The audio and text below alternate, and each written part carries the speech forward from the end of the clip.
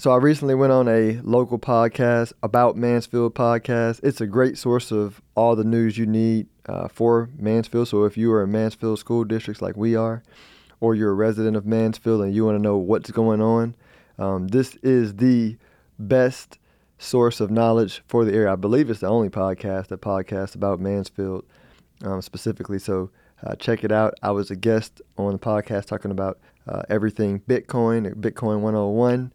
And we'll go ahead and roll that in now. Looking at financial news over the past few days, one of the big financial items that has been in the news is that Bitcoin reached an all-time high last Friday. We thought we would bring in an expert here into the studio to talk about Bitcoin 101. From Stone Wealth Management, financial wealth manager Philip Washington Jr. is here. Welcome to About Mansfield. Thanks for having me, Steve. Let's talk about the simplicities of Bitcoin for the average Mansfield investor. First of all, what is Bitcoin? The simple version of Bitcoin is it is a rules-based monetary system. So let me explain it in a more simple way. So what Amazon did for commerce was, before Amazon, if you were a small business who got crushed by Walmart, right, which is the story of the day 20 years ago, Walmart just crushing small businesses, if you wanted to list your goods and services in Walmart to try to maintain some business, you would have to go through these central buyers, right? These buyers had all kinds of power, and it was like you were not going to get in unless you were tied in from a network perspective. And so here comes Amazon. And Amazon says, hey, we want to list, like, if you have a business, you can list, anybody can list whatever you want on our site, and our algorithm will connect the buyers with the sellers, right? So people who are looking for what you sell, if you have a good product and you list it right and you got good reviews, right, you'll show up and merit will win like it does in a normal marketplace, right? So Amazon re-democratized the merchant, process, and it got a lot of value for doing that. Right. Social networks did the same thing, right? Facebook and Twitter did it for written form.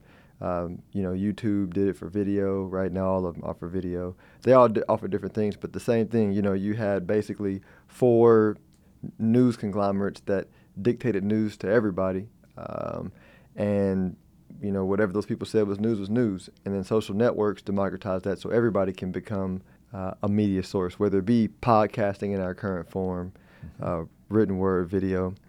And so now you have new technology attacking the money, right? Because the problem with the money is, we have a political system where one side is blaming the other for the current woes, but the real reason for the wealth gap and everything is money printing, right? You have 12 people who literally decide the price of money, for the world. That affects every asset price. And so they literally can go into a computer, because a lot of people, I think, the baseline of money is, and that'll be a whole episode, but the simple version of it is, in our current system, money is just accounting, right? There's a central database that accounts for who owns what, ran by a central small group of people, and they can at any time just create more money. And people when they hear that, they go, that doesn't sound good, but I don't understand how it affects me. Well, it affects you because if you save your money in that currency or any derivative of that currency, right? Because the derivative of the currency are bonds, right? You buy bonds to get future cash, right? You might buy real estate to get future cash, right? You buy stocks to get future cash, right? So when they print and create more money, it over the long term makes the purchasing power of that money worth less, right? I like to use the example of, if there are 10 hamburgers in a room and there are 5 people who like hamburgers, right? Fine, right? We don't have a lot of scarcity. But if there's 10 hamburgers and there's 100 people in the room that all like hamburgers, right? That creates a problem because now those hamburgers are super, super scarce. And so with the government's ability to just print or create more hamburgers, right? We still have a limited amount of people and resources. It makes the value of that money, worth less. And so So that creates a problem, right? Because now you have a political system where if you're a rational person, it just makes sense for you to lobby and buy politicians and buy votes to influence your industry to make sure you get more of the money when it gets printed out, right? And then it creates, when they print more money, if you have assets already, you get a bigger part of the pie too, because it pushes the prices of those assets higher, right? So that's the short version. So same thing that Amazon and social media networks did to democratize, information for people and markets for people. Bitcoin specifically is a rules-based monetary system that says, hey, here's how much money that will ever be printed, 21 million, never going to be any more. If there is a change to the system, then 51% of the people who monitor the network, which can be anybody, right, have to agree, which means like if we wanted to bail out these companies that got bailed out in '08, like 51% of the population would have had to agree to bail them out versus these small group of bankers that like used to work there. You know what I mean? Sure. So and it's transparent, so anybody can see the rules, unlike our current system, right? And so Bitcoin is doing to the monetary system what all the other things did to. And by the way, this happens every 100 years, right? You have a new type of, really it's 50 years, but you always have new monetary systems that come about. So that's what Bitcoin's doing. And so if I understand this correctly, Bitcoin is, in a sense, like PayPal and Zelle and Cash App. It's a digital currency. So people are already used to, oh, do you take PayPal? Yes, I take PayPal. All right. So they're in the digital realm already. But if I understand this correctly, Bitcoin is an international currency. So there's a nuance. So yeah, you're right. It's an international currency. Let me nuance it a bit. Because I don't want to simplify by saying it's PayPal, because Bitcoin is more like the dollar, right? So PayPal and Visa are like what we call like layer 2 technologies on top of the dollar. So meaning the dollar is the currency that we use, right? And the only person that like makes the dollar is the Fed. Right. But we don't actually transact at that level, right? We do business with our Visa cards, right? Or we can go to our bank and they can give us, cash notes that they got from the central bank, right? So the system is run through the banks or the Visa network. So they're like built on top of the system. And so Bitcoin is more the base layer system, but you do have things like, Lightning Network that El Salvador uses to use payments for Bitcoin. And this may be confusing. With Bitcoin, you can transact at the base layer and make it like PayPal, but just the fees and the speed doesn't really matter. It's better to do it at layer 2. So it's cool. So that's why you're right. But what's happening is it's clunky to even though different than this system, you can conduct business at the base layer, right? The applications of actually using it is being done at a different level, which Lightning Network is like a decentralized Visa network, right? Where anybody could plug into it and use it, and it doesn't cost much, and it's super fast. Anywhere in the world. Anywhere in the world, right? Yeah. And I think another nuance too that's important, that's built on top of what you're saying too, is this is the first time where like if the reason why PayPal, or there wasn't a PayPal or a big system built in like Argentina where the currency is not great, is it's tough to build anything economically on like a weak foundation, right? If the currency is weak in Venezuela or Argentina, you can't build a PayPal, right? Because the currency is weak. It's like a melting ice cube of money. And so you can't build a strong network on that. It had to be built in the strongest currency, in the world, the U.S., right? But, so if I were born in Argentina, I'm just as smart, just entrepreneurial, I couldn't build that. I would have to be in America. This is the first time where you also, and this is where the world is moving, right? The world's moving digital, right? Borders are being eliminated, and you have other cryptocurrencies that you can choose to participate in, other currencies you can choose to participate in. But this is the first time where you can say, oh, wait a minute, I could like put my net worth in a digital economy of my choice. So if I like the rules of Bitcoin, I can put my net worth in Bitcoin, whatever percentage I want. If I like Ethereum or Solana, it's like saying I can relocate my property from the U.S. to Greece to Argentina as I want. But it also behooves you to understand economics so you can know which system is better for your money. Oh, and that's why people hire you. All right. All right. So Bitcoin reached an all-time high of $66,000. Now, your average Mansfield resident, okay, I got a few dollars to invest. Do they need $66,000 to buy a Bitcoin? And I'm glad you asked that question. No. So every Bitcoin is divisible by 100 million Satoshi. So think of them like pennies, right? A Satoshi. A Satoshi, yes. Is like a penny. It's like a penny. Okay. Yeah, in the short version, we call them sats, right? So sats. Okay. But it's like divisible. So if you have, like, literally, somebody sent me some money in this digital wallet I have, $5, and I just converted that instantly to Bitcoin. Right, it wasn't a full Bitcoin. It was like some small number of sats. Yeah. But yeah, you can most people own just sats. To own one full Bitcoin is like like you'll be royalty in the future.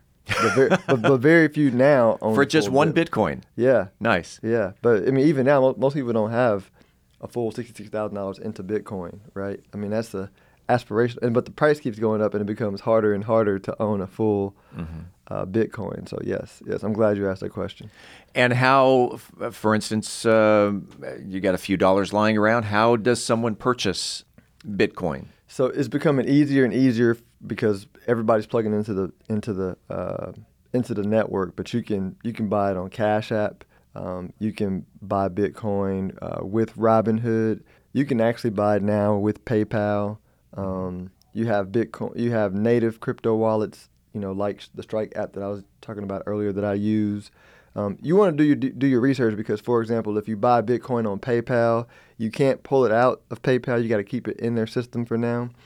Robinhood is the same way, but Robinhood's going to change the rules. Cash App is pretty free. You can buy it wherever you want. Coinbase, same thing. Another platform where a lot of folks go, where you can buy it and pull it out or put it in wherever you want. Same with Strike.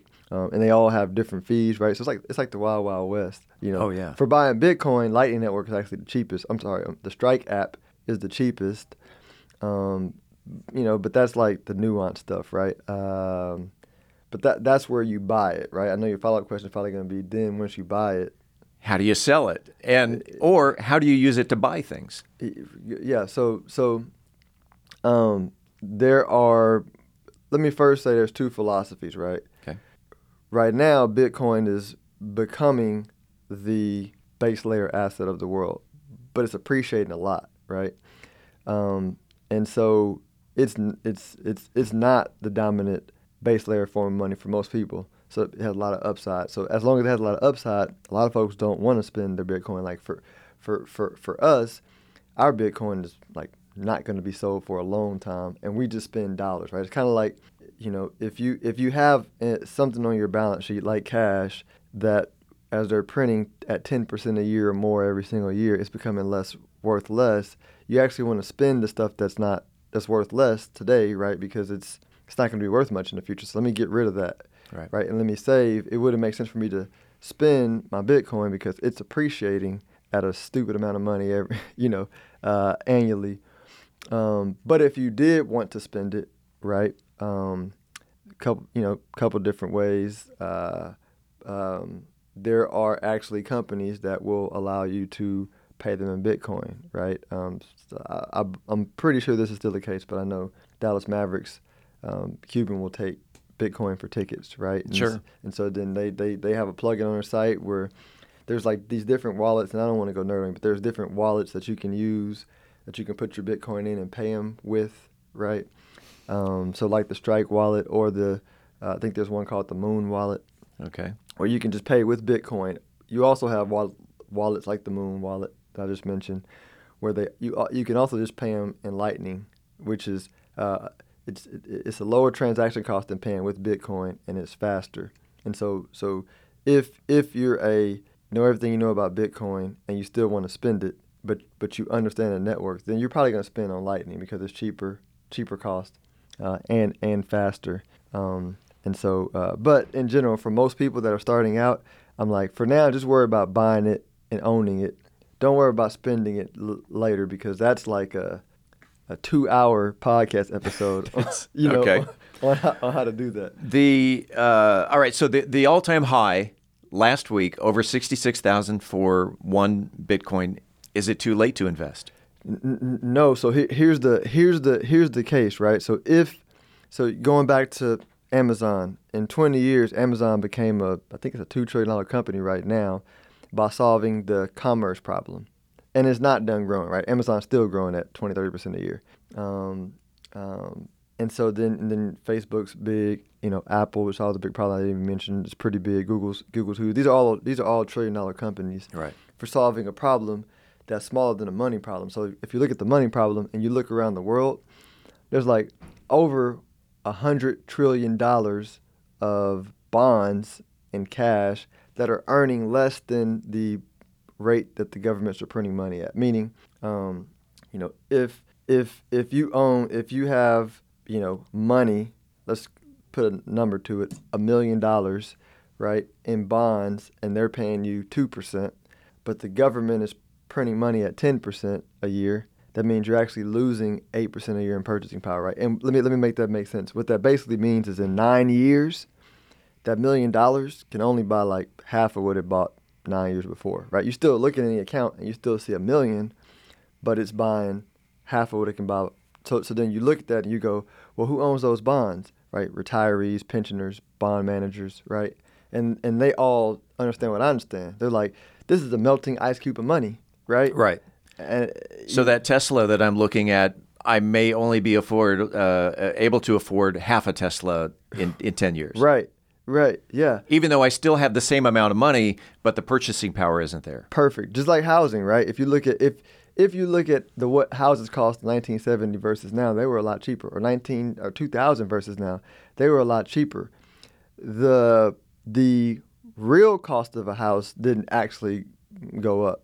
The value of our money went down. People are like, well, what do you mean? I'm like, well, if you want to be a nerd, I'm not going to explain how to do this, but if you price houses in gold, the price of a house, a shirt, pants have been the same for thousands of years, right? Assuming similar square foot. But because the money is going down in value, it makes the appearance of the cost of the good going up, but it's like the value of the money is going down. And so that's what happens, right? You actually can buy less because that money is lower in value. And so all these folks know it, but they just can't take $1 trillion and throw it into Bitcoin right now, right? Because the price would run up. It's going to be a slow, kind of gradual process. But here's where I'm going. Once you understand that, and you see them being pulled in, the reason why you see all the big banks and companies pulling in, because now they know it, and now it becomes like game theory, right? It's like, well, I don't want to be the last, right? I don't want to be the first, but I don't want to be the last, right? And so they're positioning and coming in. So you can say, all right, if you just freeze the assets in the world today, because by the way, that $100 trillion of bonds, if they're printing at 10% a year, that's going to be like $200 trillion in 7 years, right? So the amount of money is going to increase that number, but let's just stick with the math and say $100 trillion. Let's say out of that money, Bitcoin gets 20 trillion of it. Yeah. Right. When Bitcoin was 50 grand a coin, it was about $1 trillion asset. Right. So if it's going to get 20 trillion of the 100 trillion, that's not worth it. That's not earning much. That's typically like the safe foundational asset of today. That's 20 times from where it is right now. So it's 20, or if at 50 grand. So 50 times 20 is $1 million, right, per coin. Right. Right. And so that's a long way of saying, yeah, $1 million of Bitcoin is easy price in the next 10 years, right? For me, in the next 5 years, knowing what I know and talking to people who are institutional investors and platforms that work with us institutional investors, like, that's a chip shot, and they know it. It's just a matter of like the time. So that's So no, it's not too late to buy Bitcoin at $66,000 because I'm gonna buy. I'm gonna be buying up to $1 million or more. I think the number's actually higher, right? So to you, Bitcoin's still on sale. Bitcoin is still cheap. It's like buying New York real estate in like 1905. So to recap, Bitcoin, digital currency. usable worldwide, easy to purchase, Cash App, PayPal, or through Lightning and other platforms. You don't have to buy a full Bitcoin, $66,000. You can buy sats or satoshis, which are like pennies to the dollar, and it's not too late to buy. Not too late to buy. Here's one more important point we didn't cover. Storage. Yes, sir. Storage. Because once you buy it, right, one of the things that I would be most afraid of, knowing what I know about tech, is if you buy Bitcoin, and if you get into it, you're going to read about hacks, right? People losing their Bitcoin. If you leave it on your phone or on an exchange, it can be hacked, right? That's the people who steal will find the easiest way to steal something. So you don't want to keep it exchanged. You actually want to pull it off the internet completely, which is called cold storage, right? Think of it like we had USBs that store data, important data, right, off of a server on a USB. So there's these special hardware wallets created for cryptocurrencies and Bitcoin where you pull it off and you have like this long password to get into it. But you want to store it offline, right? And you can do it on a hardware wallet and for people that are even nervous about that because they're like, well, what if I lose my passcode to my wallet? Like the guy in San Francisco, right? Who apparently has millions and millions of dollars. I know, it's like hundreds of millions of dollars. And he's missed, 8 of the 10 times? He 2 more, and he's and he's finished. Locked out. Yeah. So it's one where there's new companies being built that will. There's something called multi-signature, right?